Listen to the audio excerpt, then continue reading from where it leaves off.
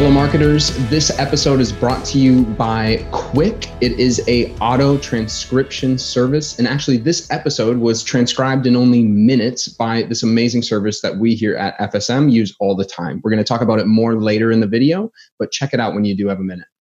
All right, Film School for Marketers, welcome back to episode number 36 of our FSM podcasts. I'm joined, as always, by Miss Mariah Anderson, and today we have an awesome guest. He is a veteran in the podcasting world. He is the author of Marketing Now, Mr. David Bain. David, how's it going? It's going very well. How's it going with you, Will? Good. I'm excited for this conversation, to be honest. I was brushing through a lot of your other content. You are an absolute veteran when it comes to making podcasts and video podcasts. You sort of dip your toes in a lot of different places. So it's not hard to find you when somebody wants to go Google who David Bain is online, it makes my job a lot easier. You make me want to think that I'm going to retire soon. Hopefully not, not soon. Well, I'm told anyway, it only gets easier with time. So hopefully the ball will continue to keep rolling down the hill for both of us. David, for the people that don't know you, can we just start off with a bit of a background of your history, when you got started creating content online, and what you're doing today? Wow. Yeah, sure. So thanks again for having me, Will.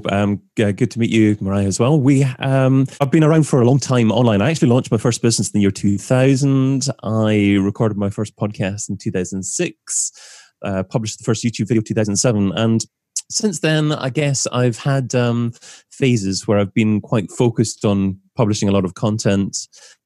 The podcast that I've probably published most and been most predictable at publishing episodes on has been Digital Marketing Radio in the past, and I published over 200 episodes of that. That's been on pause for a little bit while I've focused on the book Marketing Now. So be prepared for a new podcast coming fairly soon. That's awesome to hear. A little taste of that is coming in this episode, I'm sure. So, David, I've gotten to talk to you a couple times now, and I think you have such an interesting way of categorizing making content online and doing it successfully. So what I want this episode to be about is understanding how to balance different types of content that you should be creating and how they work together, and sort of the trade-offs of where you're investing your time and money when it comes to creating content online. And then we're video people here, so I'm going to be continuing to poke holes in what does this really mean for the video marketer and the marketing director that listens to our podcasts, trying to understand how to invest the right amount of time and effort with video. So, David, before we go too far into this episode, I want everyone to have a good understanding of what you call the 4 H's of content online. Can you dive into that thought process and tell us a bit more about the philosophy of the 4 H's? Yeah, sure. Sounds great. So back in about 2007 or so, when I'd already been a bit successful online, I started doing training programs. So internet marketing, as it was called back then. You didn't call it digital marketing, but that's another story. And what I got in terms of feedback was, that's great, that's a lot of information, but what's the structure behind it? How do we actually implement everything you've taught us there? And it took me a long time to really come up with a structure that I believe that you can apply to almost any digital marketing activity, any selection of different digital marketing activities, because it's so tough nowadays. Even if you look 5 years ago or so, and you looked at the way, for instance, MarTech has evolved. Marketing technology, there used to be maybe 100, 200 pieces of technology you could choose from. Now there's 7,000, 8,000. And it just shows you that as a marketer, you can't know everything about technology and the different digital channels that you can focus on. You need some kind of model that will help you tie things together. So when you encompass new things, then you know where it actually fits into your overall model. So I thought to myself, well, what's at the center of any successful digital marketing campaign? And to me, and the more I thought about it, it's content. It's content, even if you're talking about paid digital marketing activities. If you're talking about something as simple as a paid ad, having a strong call to action in there, great copy on there, a landing page. So that great content oscillates around paid content as it does organic content. Then I went hunting for content marketing models out there. And there are some good models. And a model that I came across was the 3H model by Google. And that's the way that they advocated content to be considered for YouTube at the time, about 5 years ago. And the 3H's are, of course, hub content, help content, which was originally called hygiene content, and hero content. And those 3H's are a wonderful way to go about framing the content that you produce. But to me, as a digital marketer, someone who also focused on calls to action on a web page, on landing page content, and getting conversion rates up, I didn't think there was enough of an emphasis on how to actually convert visitors from your primary landing page. So I came up with a fourth H. I called that heart content, the heart of what a business does. And that describes landing page content, the type of content that you would use to describe your core product or service or whatever product pages you wanted to design. So then you're left with your four H's, your hero content, which is all about just incredible quality content that people will absolutely love with, they'll engage with, they'll share socially. You've got your hub content, which is your more episodic content. And that could be on a blog, it could be a YouTube series, it could be a podcast. You've got your help content, which is wonderful answering questions type content. Great. You ask the answer type content. And then you've got the heart content then, which is your landing page type content, your core call to action type content. So there we go. That's a summary of what I call the four H's. Yeah, that's really amazing. And I think this is so interesting for me because we're obviously very heavy into the philosophy of they ask you answer. And so it's always interesting to have this mindset of taking three big steps back from the strategy of that they ask you answer teaches people and think, okay, I'm obsessing over my customers' questions. I understand that the internet is this repository of all of this information that's only giving buyers more power to just have information before they actually have to reach out to organizations and ask themselves or make themselves known. But there's an interesting devil's advocate to play in there that says there's so much more beyond just obsessing over your customers' questions. How does they ask you answer fit into an even larger picture or spectrum of what a content marketing strategy should really include? And so you said the help content seems to fit that category so well. And then you think of like hub content where it's pretty much what we're doing here, where we have people that now know our organization and they trust us and they like us, and they trust us and they like us from our hero content and our help content. And now they're just trying to find more to consume essentially. And so I'm curious what you think when you're categorizing those out. Where does it make sense for people to start? Something tells me it's not hub content. People shouldn't go out and make a podcast to start their content marketing strategy. Yeah, and I struggled with that for a long time, to be honest with you, because I probably suffer from the same thing as many digital marketers suffer from, and that is a love of shiny new technologies rather than what a customer is doing. And thinking about it impassionately, I think that the best way for any training program, any digital marketing strategy to start with is the customer journey. And there's a good standard model that you can use, something along the lines of attract, convince, convert, and maybe delight on the end to encourage ambassadors as well. So the help type content that you were talking about there, where you'd be focusing in on the questions, to me, is the convince stage. You've got attract content, which is possibly hero content, so incredible one-off pieces of content that will actually attract people to your brand to begin with. But after that, after they know who you are as a brand, you want to actually tell them a little bit about you as a business and what products and services that you offer, so that when they are in the market to buy something, when they're ready to make a purchase, then it's you that they'll search for. It's you that they'll turn to after that stage. So the convince stage to me is the help type content, where you're really good at focusing in on those questions. And of course, you can do that as blog content on your website or as great question type videos as well on YouTube or other places? I know I interact with businesses initially almost always with help content before anything else. Unless it's just something that's aesthetically pleasing in the hero content, like I need to trust the business. I need to like the people or the organization that's creating the content before I really care about anything else. Because the what's in it for me question as a buyer is always in the back of my head saying, why should I really care about what I'm learning here? And when it's not black and white value I'm getting out of the content itself, it becomes more cloudy or there's bigger gray area and what I'm really getting out of this piece of information, unless it's like a funny commercial or something similar to that. So I believe that it still makes sense to start with that help content when you're starting your content marketing strategy. The first question to ask is, how do I add value to the lives of the people that are going to be consuming my content? And then how do I make them like me and trust me for doing so? And then for me, I start to think about that hero content as being the next sort of beneficial thing for a business to do. And I'm wondering, David, what you think people can do out of the gates to start to dip their toes in that hero content, particularly if they're a mid-sized business that may or may not have a huge budget to go spend on hero content.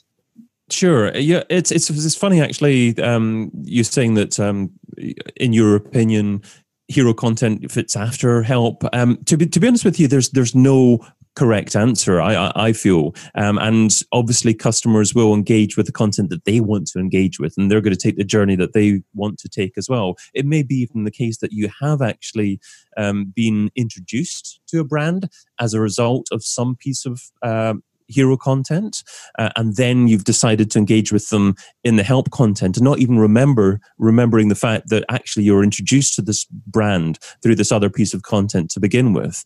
But different types of content can work in different ways. But your question about how do you actually go about producing this type of hero content and what's right for each business?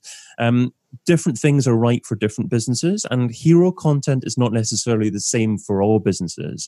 I've seen some wonderful, for instance, TV adverts, which are only 1 minute long, but have had so much money spent on them, are so funny and incredible and different, and have had actors almost making a mini documentary out of them, that they become little pieces of hero content in themselves. So that could in effect be a piece of hero content if it's really shared online and people love it. Another piece of hero content could be someone choosing to make a documentary film instead of just an interview discussion or some easier piece of content to produce. They could actually have spent weeks, months on producing a special documentary film on the overarching subject matter area that a business happens to sit in.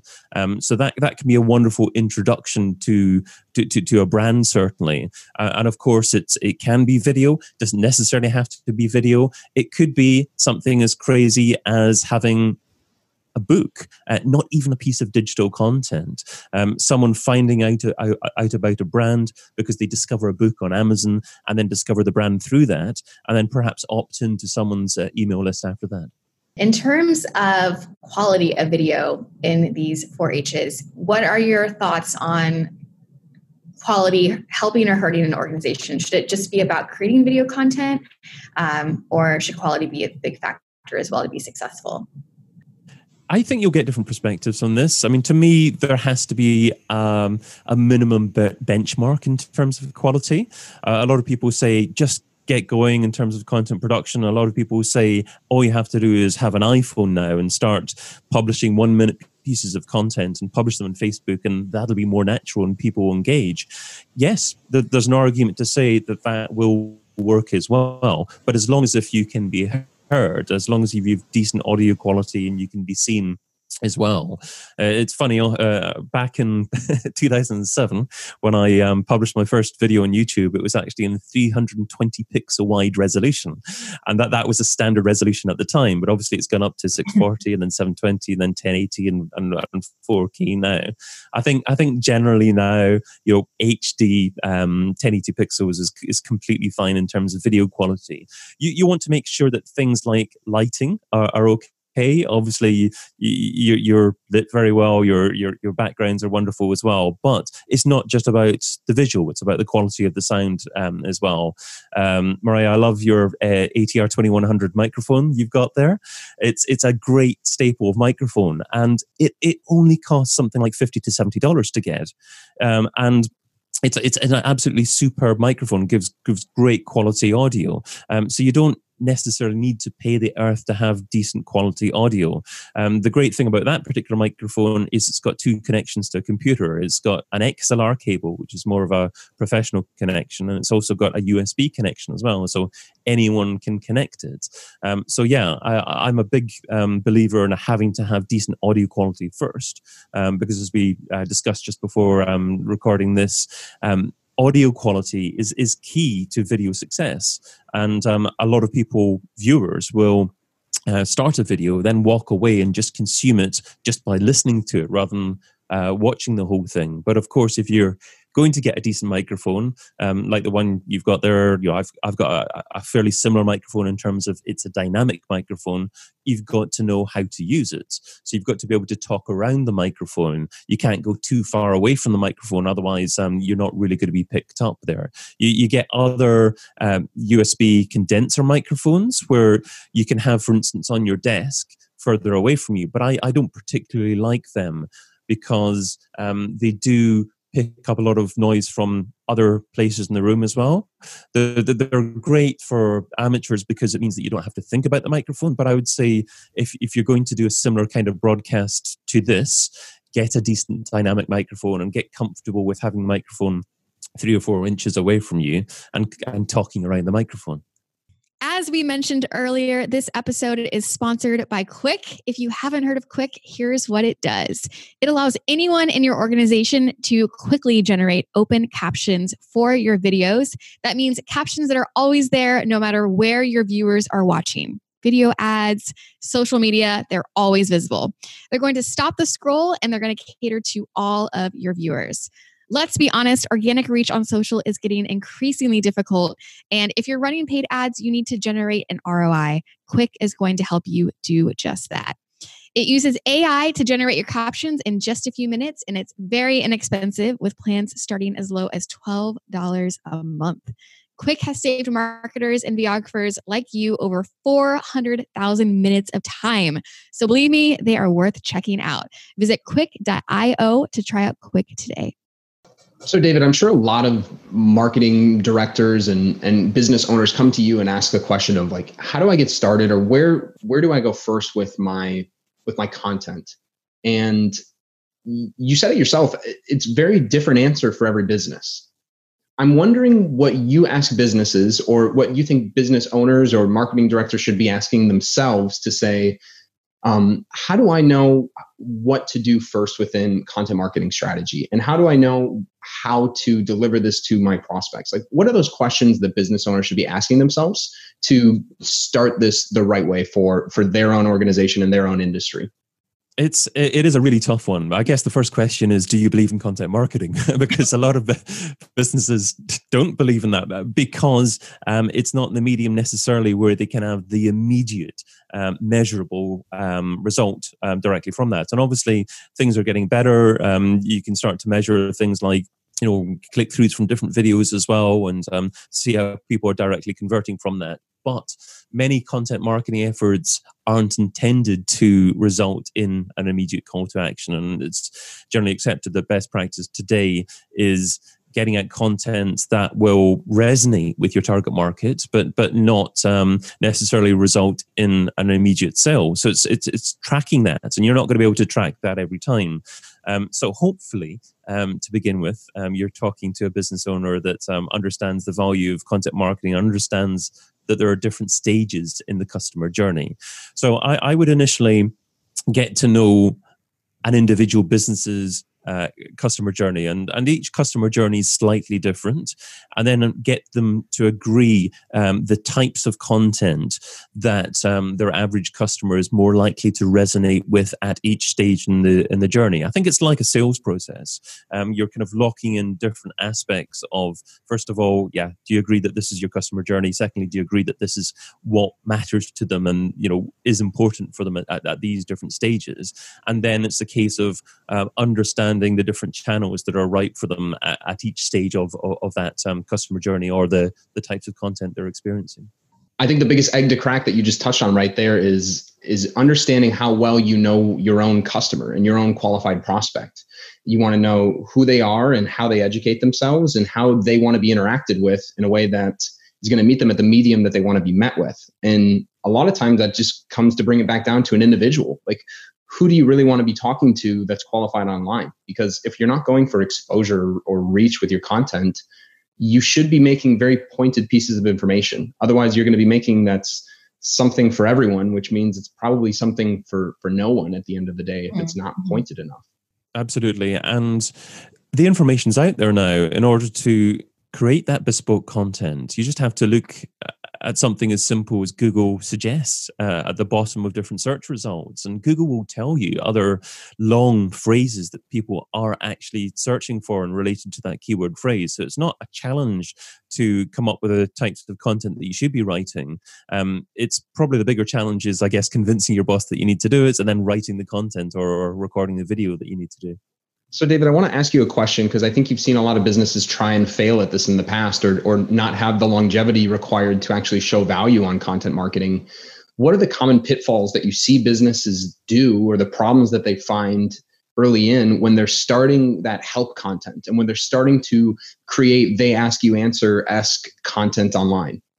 Specifically, I would say that businesses are probably targeting the wrong questions or not delivering a high quality enough piece of content in order to be able to drive organic traffic from those questions. Many years ago, you used to have a lot less competition. If we look at Google Organic as an example, you could rank for certain keyword phrases a lot easier than you could. And obviously, this can be applied to YouTube as well.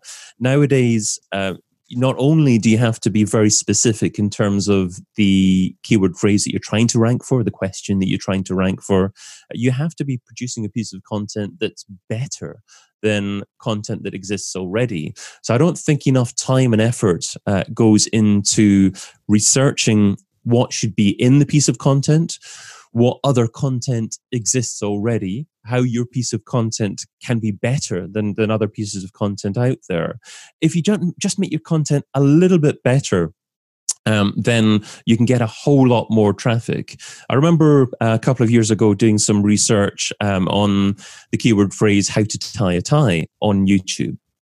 Actually, many videos that have had over 1 million views for that particular keyword phrase.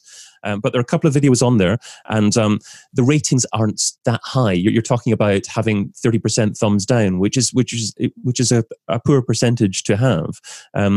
You need to be looking at, in my opinion, at least 90%, 95% positive ratings in order to demonstrate that you've got a really decent video out there. And in order to make your content better than other content that is out there, you just have to do something as simple as looking at other pieces of content, looking at the comments that they've got, and seeing what issues people have with the pieces of content that exists. The content that I was looking at, how to tie a tie content, people had issues with the fact that the video was mirrored or the video was too fast. And videos were getting that kind of feedback within the comments there. So all you had to do was research what already existed, looked at the comments, produce something better, and then that would give you so much of a better opportunity. So that can be applied to written content, as I say, to video content. For written content, you want to be having a look at, obviously, the Google search listings, have a look in Google answer boxes, and then having a look at things like the quantity of words, how articles are split down into different sections. And also how many images are in there and what subheadings are in there and the kind of coding that is within pages. There's so many different elements to that. You can look at things like listing elements, for example. One great way to try to get into the Google Suggest box is to include some kind of list within your answer. And then if you include a list in your blog post, but you're not actually marking it up using HTML code and showing Google it's a list, then you're making it tough on yourself, and it's not as likely that you're going to be ranking high and getting that answer box listing. Speaking of pitfalls and then tactics and things that can be done, can we talk a little bit about the heart content? And maybe some of the pitfalls that you see hurt people, and then maybe some things that really do help people in terms of conversions on those pages. Absolutely. Now, in terms of the landing page content, I think the best model that I've seen for that is actually based upon Simon Sinek's book, Start With Why. And if you have a look at the best landing pages out there, the kind of landing pages that are always being marketed for keyword phrases that are maybe $50 or more per click, you know those landing pages work because it's quite costly to get that traffic. So you look at maybe finance type keyword phrases, mortgage type keyword phrases, maybe accounting software keyword phrases. They do a wonderful job with their landing pages, and they all start with the why, the reason why they exist as a product, before moving on to how it works and explaining in detail what they actually do as a business and what you can experience by getting the product. A lot of digital marketers are quite fact-driven, and they make the mistake of being very what-driven with their landing page content to begin with. But you have to be emotional to begin with to attract people initially, to drive people down the page. Have you seen video play a significant role in terms of an increase in conversion rates by including them? Definitely. I haven't done a whole lot of testing myself, but it's so important to actually do something like split testing a landing page. You can have just the video above the fold and maybe a heading above it and the call to action button straight away. And then you can have written content underneath that as well. But I've heard lots of stories of landing page content that's converted a lot better by just having the the video content on there. So it's absolutely, you want to do that. I guess what you could do to begin with is come up with the written copy to begin with, have your landing page up there, then use that as the basis to form your video. Once you're comfortable that your landing page is actually profitable and making you money, then try it out in video form, split test that as well. But with landing page content, it's all about conversion rates. And if you can increase those conversion rates by 5%, then that could be worth a lot of money. Well, this has been an amazing episode, David. Thank you so much for joining us and sharing all of your knowledge. If people want to get in touch with you, what is the best way for them to do so? Oh, thanks so much for having me on. It was great to be on with you. A couple of months ago, I was lucky enough to be able to register davidbain.com. So I've got that domain name now. It took me a whole lot of time to get that, so I'm hanging on to it now. So that is my key website now, or it's going to be my key website. So I guess is the only call to action to leave people with. There we go. So we'll make sure to include that in the show notes. And obviously we will also include your book and your podcast for people to check out. There's tons of information that you can educate yourself and learn even more. And if you loved this episode, make sure to show it, give us a like, comment if you have any questions, let us know your thoughts, subscribe if you haven't and you would like to stay up to date with what we have going on. And we will see you next time.